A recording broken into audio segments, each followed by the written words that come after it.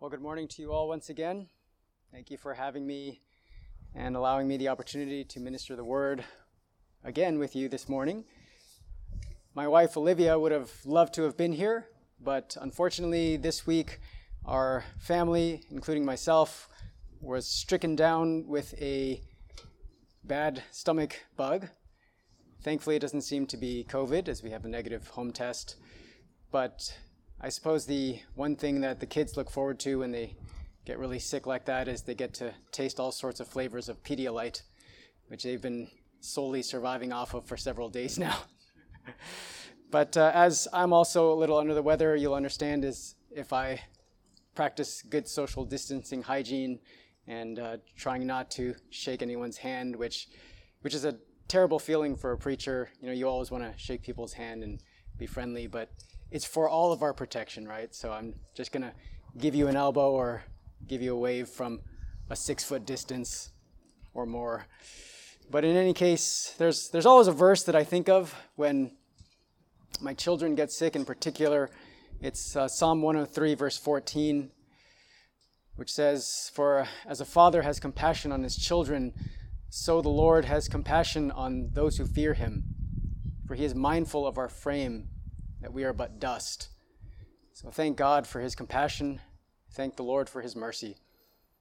And before we go to the word this morning, would you join me in a word of prayer? Let us pray.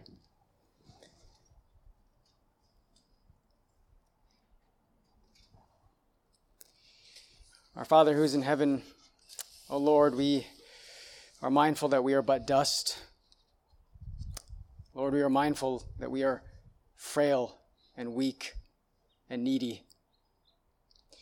And as we approach your word this morning, would you help us, as it were, to remove the sandals from our feet, for we stand on holy ground.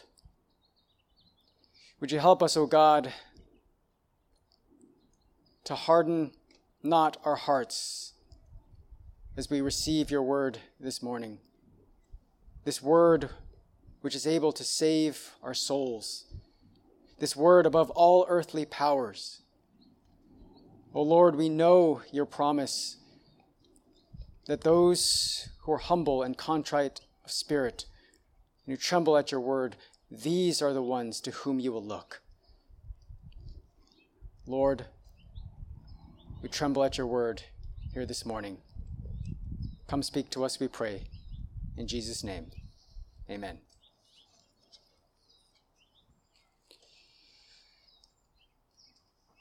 Well, this morning, I want to draw your attention to a very famous and very beloved passage of the Bible.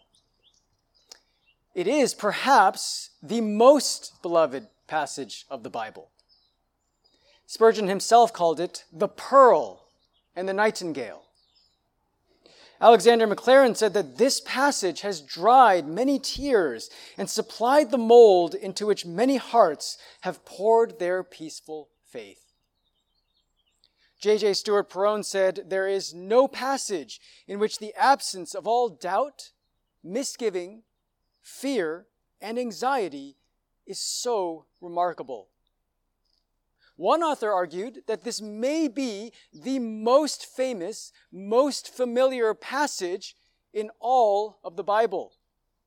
It has been memorized by millions. In motel rooms around the world, travelers find a Gideon Bible which directs them to this passage. It has been remembered by the soldier in the trenches and by the weary businessman sitting by himself in his hotel room. It has found its way into the heart of the prison inmate and the prodigal son.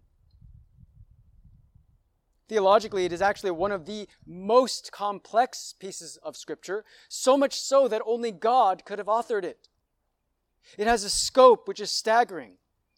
It sweeps from eternity past to eternity future. It starts with the eternity of God and it ends in glory. It speaks of God's condescension, Christ's role. It teaches us a theology of suffering and how to react to the Lord's discipline. It may even hint at the Last Supper and Christ's betrayal at the hands of Judas. It even gives us a theology of heaven. This text really has no parallel. Interested yet? The text of which I speak is not in the New Testament. It's in the Old Testament. Turn with me in your Bibles to Psalm 23. Psalm 23.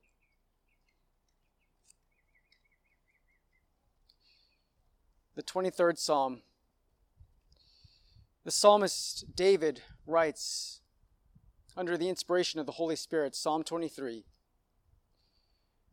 "The Lord is my shepherd. I shall not want.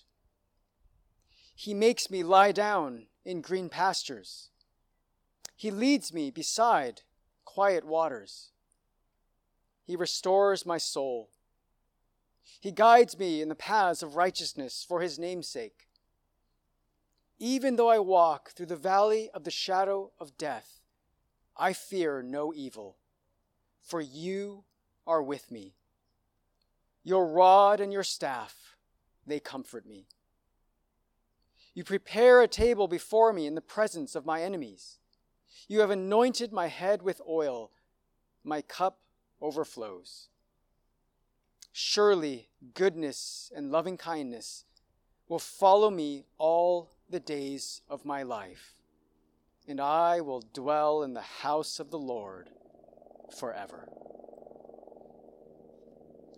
This psalm is part of what is known as the Messianic Trilogy, which includes Psalm 22, Psalm 23, and Psalm 24.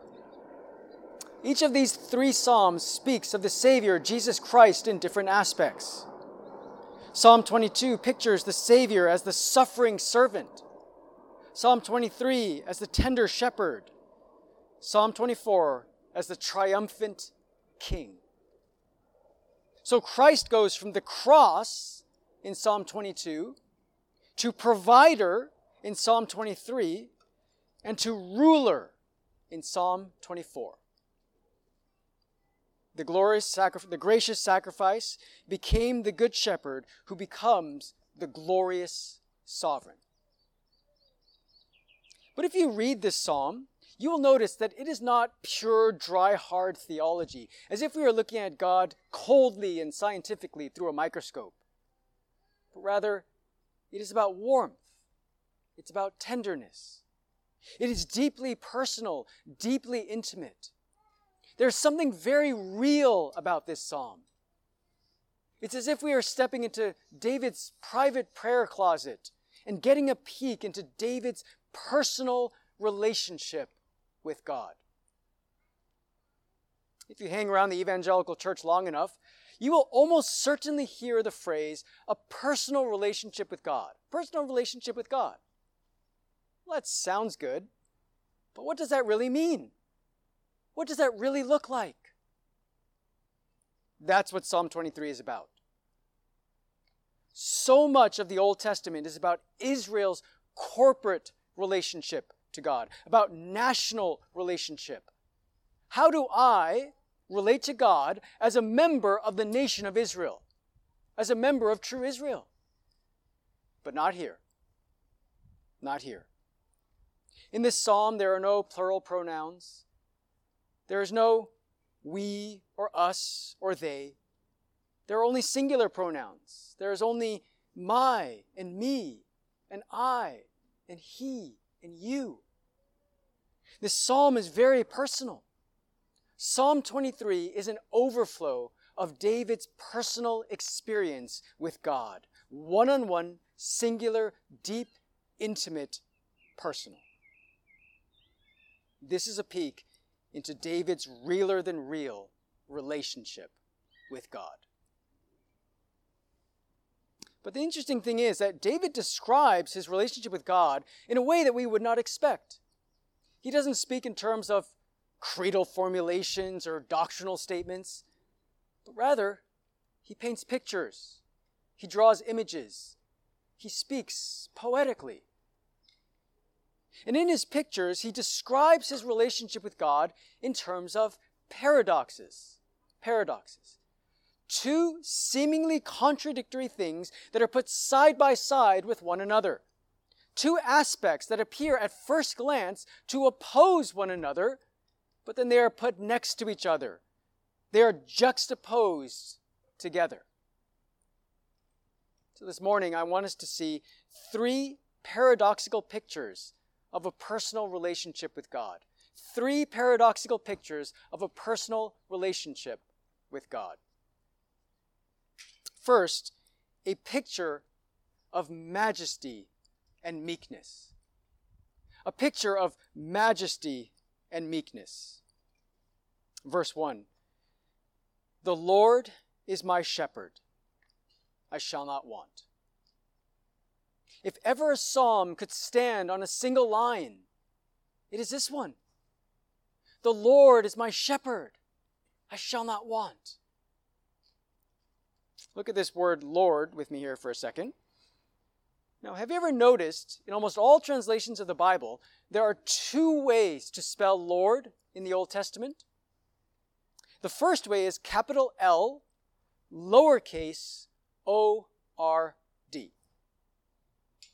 This is the Hebrew term Adonai, and it means sovereign, master, ruler. It's a title which speaks of authority. It's a title like Mr. or Mrs. or Doctor or Professor. It's a title. It is not a proper name. It's not like the name Benjamin or David or Oscar. It's a title, and it is not the word that David uses here. Now compare that with the second way to spell Lord, as we see here in verse 1. Capital L, capital O, capital R, capital D. All capitals.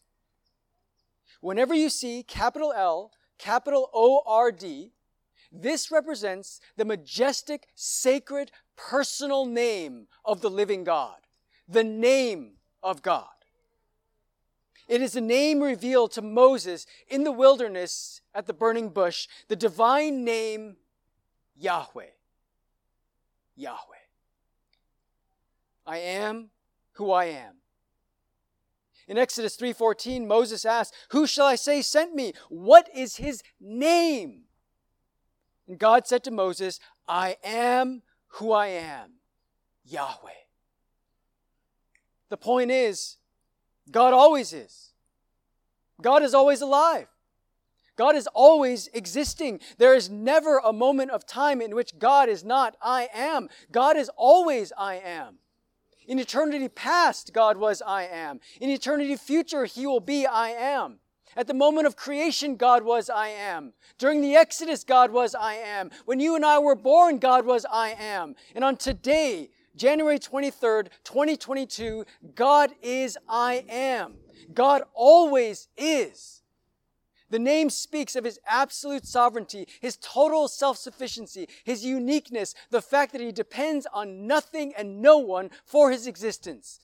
From everlasting to everlasting, you are God. Yahweh, the immortal one. Yahweh, the Ancient of Days. It doesn't get much higher, much more transcendent than this. This is the personal name of God. It's a personal name for a personal psalm. The name Yahweh begins and ends this psalm. Look at it in verse 1. Yahweh is my shepherd. Then again in verse 6, I will dwell in the house of Yahweh forever. The divine name Yahweh then forms brackets, bookends around this psalm. Psalm 23 begins and ends in eternity. It is rooted in the eternal nature of God. And Yahweh here is pictured as a shepherd. Now here's where the paradox comes in. A shepherd in those days of ancient Israel was not a mighty thing. It was not a glamorous job.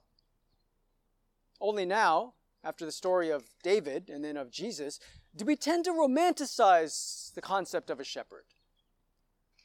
But back then in ancient Israel, to shepherd and guard and pasture livestock, oh no. That's a terrible job. That's a lowly job. It is the lowest of all professions. It was a job reserved for the underprivileged, the meek, the poor. No kid ever grew up wanting to become a shepherd. A shepherd had to live with the sheep 24 hours a day, 7 days a week, day, night, summer, winter, fair weather, foul weather. They ate with the sheep, drank with the sheep, slept with the sheep, and even smelled like the sheep. It was not a noble task. And here is where the paradox comes into focus. On the one hand, we have the great I Am, Master of the universe, worthy of all praise, strong, mighty, self-sufficient, highest of the high, Yahweh. And on the other hand, we have the lowly, broken, humble, meek, lowest of the low shepherd. And they are one and the same person. Brothers and sisters, we must see that the splendor and uniqueness of our God lies not just in his majesty as Yahweh, nor just in his meekness as a shepherd, but in the way his majesty and meekness mingle together in perfect proportion. This is what this image is trying to portray. A God who is highest to lowest, strongest and humblest, and everything in between.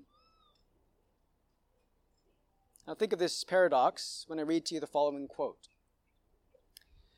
Jonathan Edwards says, "There is an admirable conjunction of diverse excellencies in Jesus Christ."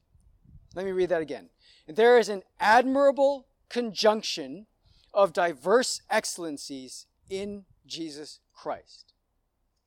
Meeting together in Jesus Christ are infinite highness and infinite condescension, infinite justice and infinite grace, infinite glory and lowest humility, infinite majesty and transcendent meekness, infinite worthiness of good and the greatest patience under the sufferings of evil, absolute sovereignty and perfect resignation, self-sufficiency, and an entire trust and reliance on God. Psalm 23 is about a God with this admirable conjunction of diverse excellencies, who is highest to lowest, strongest and humblest, and everything in between. Like a king riding on the foal of a donkey, like a ruler born in a manger. It is a stunning contrast. Brothers and sisters, what does it mean to have a personal relationship with God? It means that you know God intimately, both in your strong moments, in your weak moments. You know that he's there for you in the best of times and in the worst of times. He's someone that you can trust to sympathize with you, both in seasons of joy and seasons of sufferings. He knows the highs and the lows. There is no possible situation that you cannot turn to God for. All of your diverse joys, triumphs, trials, and sufferings are met by his diverse excellencies. He is Yahweh, a shepherd.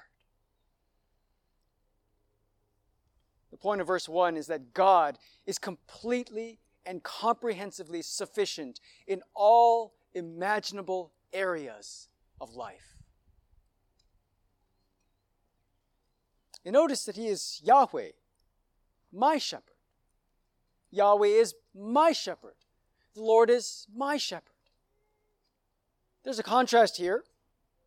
If God is an all-sovereign, all-sufficient, all-powerful shepherd, what does that make us? Sheep. We are sheep. This is a sheep's eye view of God. A sheep is fully dependent, helpless, defenseless. Left to themselves, sheep lack everything. And that's why David goes on to say, I shall not want. That is, I shall lack nothing. And in verse 2, David tells us what we shall not lack. Rest. Verse 2. He makes me lie down in green pastures. One of the most basic necessities of life. Rest. We shall not lack food in green pastures. A perfect place, not only for rest, but for grazing, for food, for sustenance, for nutrition. The shepherd guides the sheep to eat. Now here, I want us to do away with our preconceived American notions of Psalm 23. And you know exactly what I'm talking about. You know, where the psalm is printed on some nice poster or picture frame or book. And there's a picture of a shepherd, and he's surrounded by his sheep. And in the distance, in the background, there are green, rolling, grassy hills as far as the eye can see. And it looks like it's set in England or New England or the Alps or something like that. Well, that's wrong. David didn't write Psalm 23 in England or Vermont or New Hampshire or Switzerland. David wrote Psalm 23 in Southern California. That's right. The climate of Israel is remarkably like Southern California. And you know very well that here in LA County, in Southern California, in the winter or even in the summer, on a parched summer day, a meadow or a patch of green grass is very hard to come by. Just drive around. You don't see a lot of green randomly growing in patches. But the shepherd knows exactly where the grass grows and leads his sheep to eat there. We shall not lack water. He leads me beside quiet waters. Boy, David understood a Southern California drought. Brown is the new green. I used to pastor this church in Riverside. And the thing that always puzzled me about Riverside is there's no river. There's no river there. Water is hard to come by in a desert. Just as a shepherd knows where the grass grows, he also knows where to find those little streams of water where he can lead the sheep to drink to their heart's delight on those parched Middle Eastern summer days. But not only does he give us physical provision, he also gives us spiritual provision.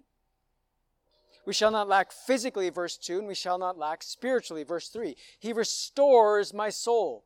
Literally, the Hebrew says, he causes my soul repentance, or he converts my soul. He retrieves my soul from the brink of death. And then he guides me in the paths of righteousness for his name's sake. The translation, paths of righteousness, was first made famous by Martin Luther, who first translated it that way. And Luther was trying to tell us that this is not just a straight way, but a right way. Not just a safe way, but a righteous way. A way that is faithful to God. A way that is faithful to the law of God. The first one is negative. He restores my soul. He takes me off the evil path. The second is positive. He puts me on the good path, away from wickedness towards righteousness, away from unholiness towards holiness. And Yahweh does this all for his name's sake.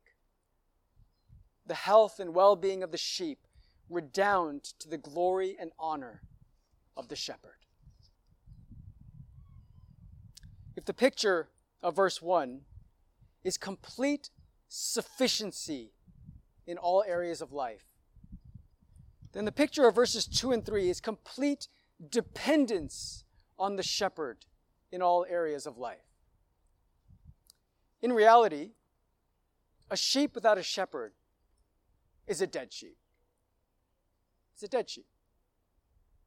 Do you realize that there are such things as wild horses, wild dogs, wild cats? But there is no such thing as a wild sheep. That's because a wild sheep is a dead sheep. A sheep is completely dependent on its shepherd in every area of life. That's what it means to have a personal relationship with God.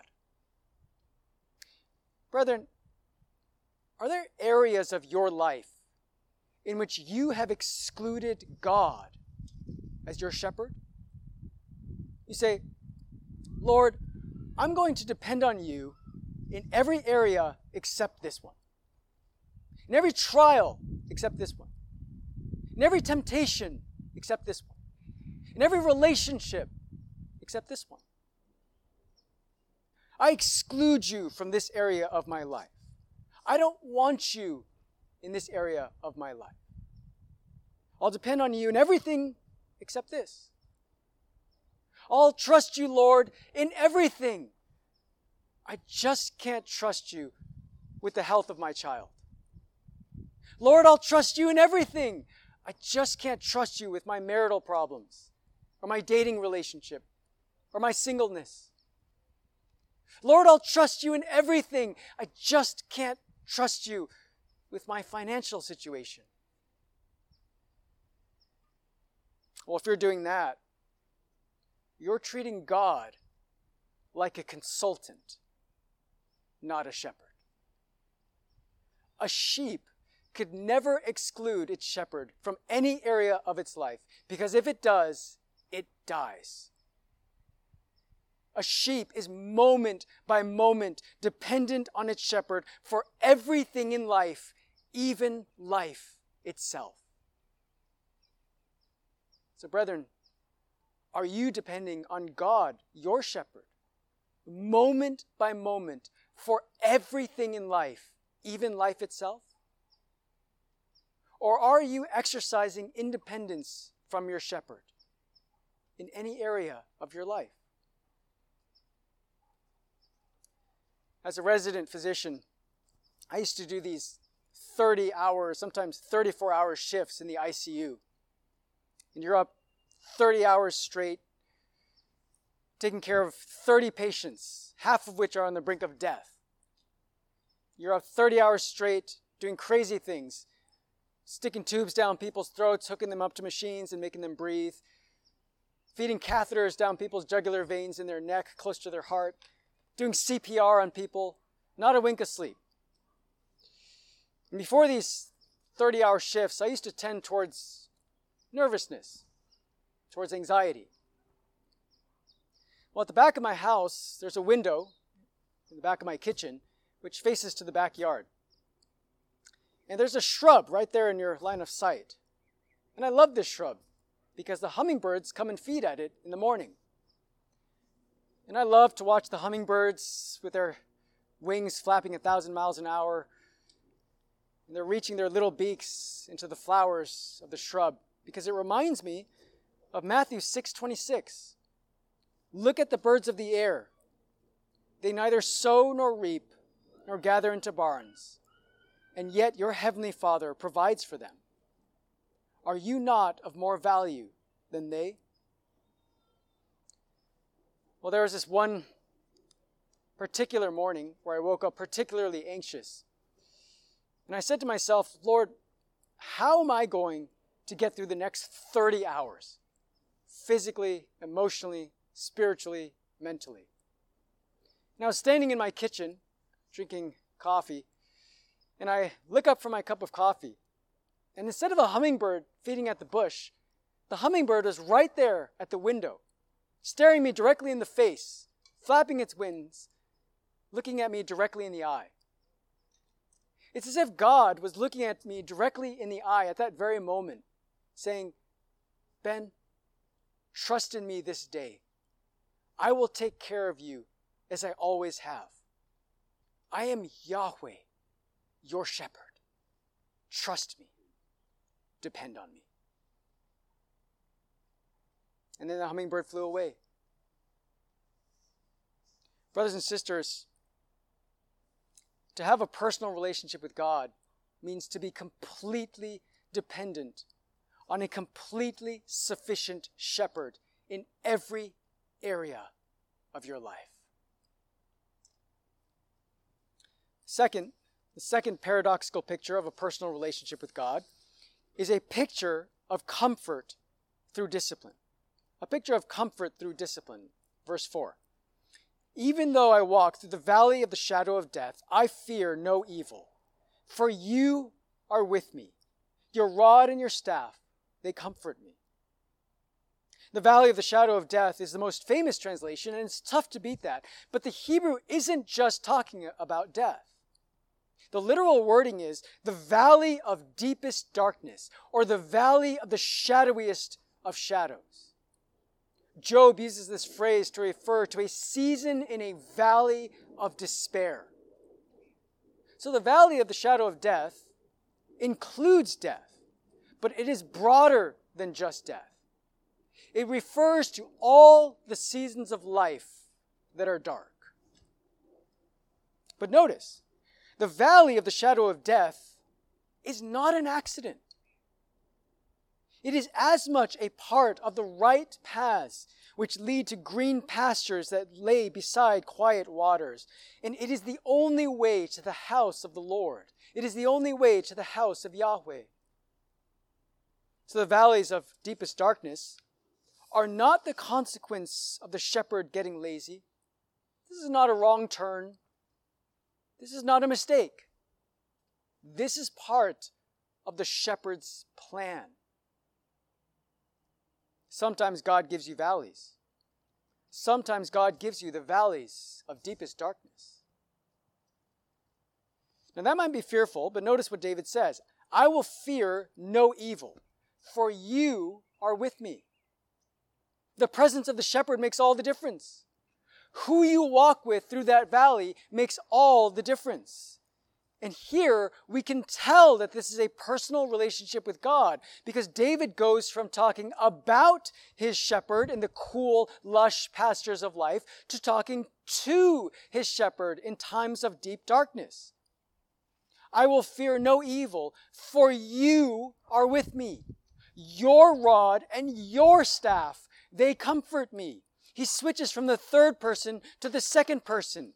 He goes from talking about his shepherd to talking to his shepherd. Brethren, when you walk through the valleys of deepest darkness, do you talk to him? Do you speak with him? Do you go from the third person to the second person?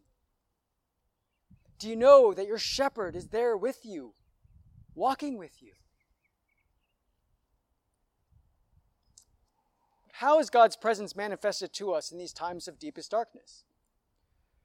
Well, here you'd expect him to say something like, for you are with me, your food and your gentle care, they comfort me. Or something like, for you are with me, and your blanket, which keeps me warm at night, it comforts me. But no, he says, your rod and your staff, they comfort me. And here's where the paradox comes in. Now, the rod and staff were instruments of power and protection. Yes, absolutely. There can be no doubt that that is an emphasis in this text. But sometimes we forget that the rod and staff were also instruments of correction, of discipline, of guidance. And that's a nuance of this text that we cannot overlook. They could be very painful to experience. The rod was a cudgel, a club, carried on the belt. And it was used to ward off wild wolves and animals to protect the sheep. But it was also used to keep the sheep in line, to discipline the sheep when they got unruly, to get the sheep to go where you wanted them to go. It's the same word, shebet, used in Proverbs 13:24. Whoever spares the rod hates his son. The rod of discipline.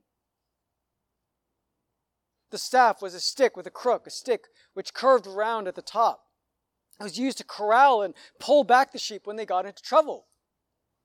Sheep are known to be very stupid animals, and they would often wander into ditches or into mires. Sometimes they would even be known to wander off the side of cliffs. And the shepherd would use the staff, the crook, to wrap it around the neck of the sheep and yank them back into safety. Sound painful? Yes, absolutely. The rod could be painful.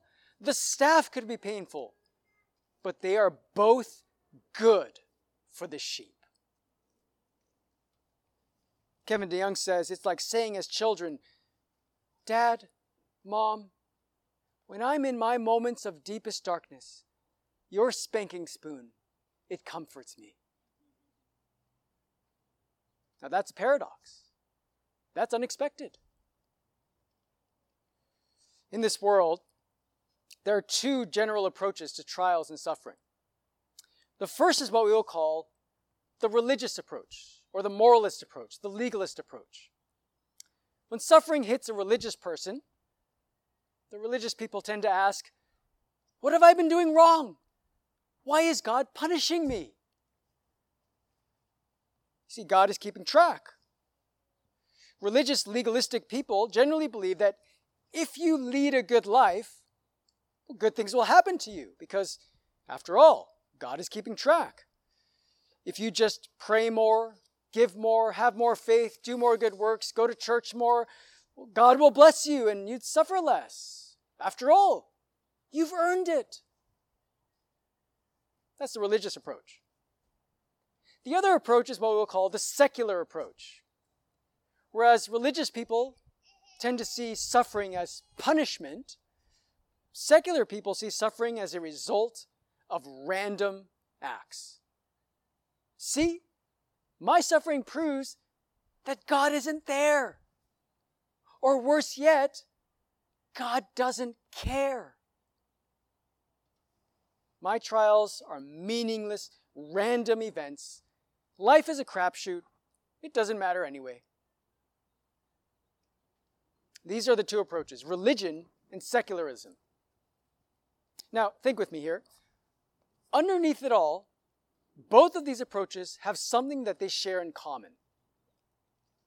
Control. Control. When these people lose control over their life circumstances, they seek to exercise control over everything. The religious person seeks control over his life by saying, if I just do this, this, and this, well then God will bless me. He has to. I've earned it. And then I'll suffer less. The secular person seeks control over his life by saying the opposite. Suffering is just randomness. It's a result of random acts. So I can live my life however I want. It doesn't matter anyway.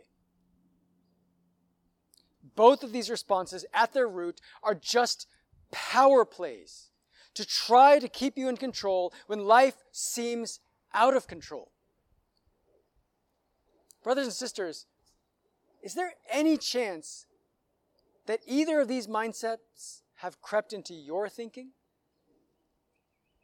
Well, God must be punishing me. No, He's not. He's guiding you to the house of the Lord. God isn't there. Of course He is. He's there walking with you. Do you talk to Him? Well, God doesn't care. Of course He does. He cares enough to guide you with His rod and His staff. Well, there's a third approach that only a person with a personal relationship with God can have. Trust. Trust. When life seems out of control, give yourself over to God. When everything in your life seems to have gone out of control, give yourself over to a sovereign shepherd who is in complete control. Trust. Brothers and sisters, are you walking through the valley of deepest darkness right now? Are you walking through the valley of the shadowiest of shadows? Sometimes it can seem so dark that you don't even know where to set your foot next. Sometimes it can seem so dark that you often sigh bitterly. And it's only after the fact that you look back on that season of life and you realize that God was there with you. Your shepherd was there with you. He was guiding you with his rod and his staff. He was keeping you from falling into the ditch with his rod. He was keeping you from falling into the mire with his staff. And yes, it can be so painful. It can be so painful. But he will guide you safely through. Brothers and sisters, if you are walking through the valley of deepest darkness right now, fear not. For the shepherd not only leads you to the valley, he will walk with you in it, and he will guide you safely through it. Spurgeon says, when you cannot trace his hand, you must learn to trust his heart. The third and last paradox of a personal relationship with God is a picture of celebration in suffering. A picture of celebration in suffering. Verse 5. You prepare a table before me in the presence of my enemies. You have anointed my head with oil. My cup overflows. In this verse, the metaphor changes. The image goes from shepherd to host, from pasture to palace, from grazing to feasting. God is no longer shepherd. Here, he is our host. And we are no longer his sheep, but we are his honored guests. He anoints our head with oil, a gesture reserved only for the most important guest, the VIP. There's abundance at this feast. For my cup overflows, the wine cup never runs dry. This is a picture of a glorious feast. This is a picture of a celebration. But this feast is in a strange place, isn't it? Here's where the paradox comes in. A feast in the presence of my enemies? Well, we normally flee in the presence of our enemies. We normally fight in the presence of our enemies. We don't normally feast in the presence of our enemies. The point is, in life, there are always enemies. The world is a hard, fallen place. You cannot escape that. But in the midst of it, if you have a personal relationship with God, God will meet you and he will give you abundant joy, abundant honor, abundant glory. Now, brothers and sisters, do you get what this is saying? Do you get what this is saying? This is not a feast after the enemies have left. This is not a celebration after the suffering is gone. This is not joy following the tears. No. This is a feast in the presence of my enemies. This is joy in the midst of suffering. This is joy smack dab in the middle of the tears. There's a kind of joy that comes from avoiding suffering. That's not the kind of joy mentioned here. And that is not the kind of joy that will change you. No. This is the deepest joy in the midst of deepest suffering. This is true glory among true pain. This is splendor in the furnace of affliction. Those of you who have a personal relationship with God know that your times of greatest intimacy with the Lord have never been where the sun is shining and everything is going your way and life is hunky-dory. No, you know that your times of greatest intimacy with God have also been your times of deepest darkness, of greatest suffering. Have they not? Samuel Rutherford, one of the Westminster Divines, said when he was put into the cellars of affliction, the great king keeps his finest wine there, not in the courtyard where the sun shines. Brethren, God is eager to feast with those who wait for him. And David finishes in verse 6, "Surely goodness and loving kindness will follow me all the days of my life." Now the translation, "they follow me," is simply too weak. It should be, "they pursue me all the days of my life." They aggressively pursue me, or they pursue me with aggression. They chase after me. Now the image is, on the one hand, you have the enemies chasing after you. You have temptations chasing after you, running after you, pursuing you. But on the other hand, you have something that is chasing after you that is even stronger, even better, even greater than that. The goodness and loving kindness of God. The covenant attributes of God. The covenant actions of God. They are pursuing you even more strongly, and they will make sure you get to the house of the Lord. They will make sure you get to your heavenly home. Well, that's what a personal relationship with God looks like. But how do you get a personal relationship with God? How do I enter into a personal relationship with God? Well, the answer is right before us. Psalm 23, verse 1. "The I am is my shepherd." In John 10:14, Jesus says, "I am the good shepherd." I am the good shepherd. Christ is the good shepherd. Christ is the I am. Christ is Yahweh, my good shepherd. But of course, the New Testament gives us a bit of a twist to the story. For not only did the shepherd guide the sheep and nurture the sheep, but the shepherd became a sheep. The shepherd became a lamb. The shepherd became a sheep who became a sacrifice. John 1:29 says, "Behold the Lamb of God who takes away the sin of the world." So the shepherd became a sheep. And in yet another stunning turn of events, the sheep rose up and killed the shepherd. One writer says, "The shepherd gave his life for a sheep, who strangely became his murderers." It was our sin, brethren, that killed our shepherd. Behold my shepherd upon a cross, my sin upon his shoulders.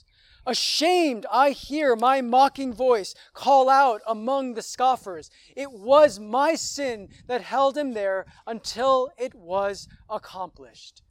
The shepherd laid down his life for his sheep. Then look with me again at Psalm 23, verse 5. "You prepare a table before me in the presence of my enemies." God is host, and Christ is our host. Luke 12:37, Jesus says he will be our host, for he will dress himself for service and have them recline at table, and he will come and serve them. And here we have perhaps the greatest paradox of all. Not only will Christ be our host, not only do we feast in the presence of our enemies, but we have to realize that before coming to Christ, we were the enemies. We were the enemies. Before we were saved, we were the enemies of the host. Before our salvation, we were the enemies of God. We were the enemies at the table. Romans 5:10 says, "While we were enemies, we were reconciled to God through the death of his Son." Brothers and sisters, we were the enemies at the feast. We were the enemies, but now, because of him, we are the honored guests. Jesus Christ, the shepherd, laid down his life so the sheep could have a shepherd. Jesus Christ, the host, died so that his enemies could feast with him one day. Friends, unbelievers here this morning, now you know Psalm 23. But I ask you, do you know the shepherd of Psalm 23? Do you have a personal relationship with God? There is only one shepherd who can walk with you through the valley of the shadow of deepest darkness, through the valley of the shadow of death. And if you do not know him, then you will walk through that valley alone. Friends, unbelievers here this morning, repent today, believe in the Lord Jesus, so that you will dwell in the house of the Lord forever. Let us pray.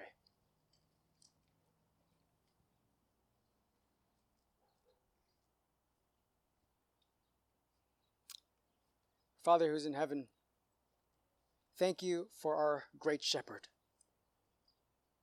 who was raised from death to life by the blood of the eternal covenant. Help us, O God, to trust our shepherd, to trust in our all-sovereign, all-sufficient shepherd. May we do so to redound to the praise and honor of your glory. We pray in Jesus' name. Amen.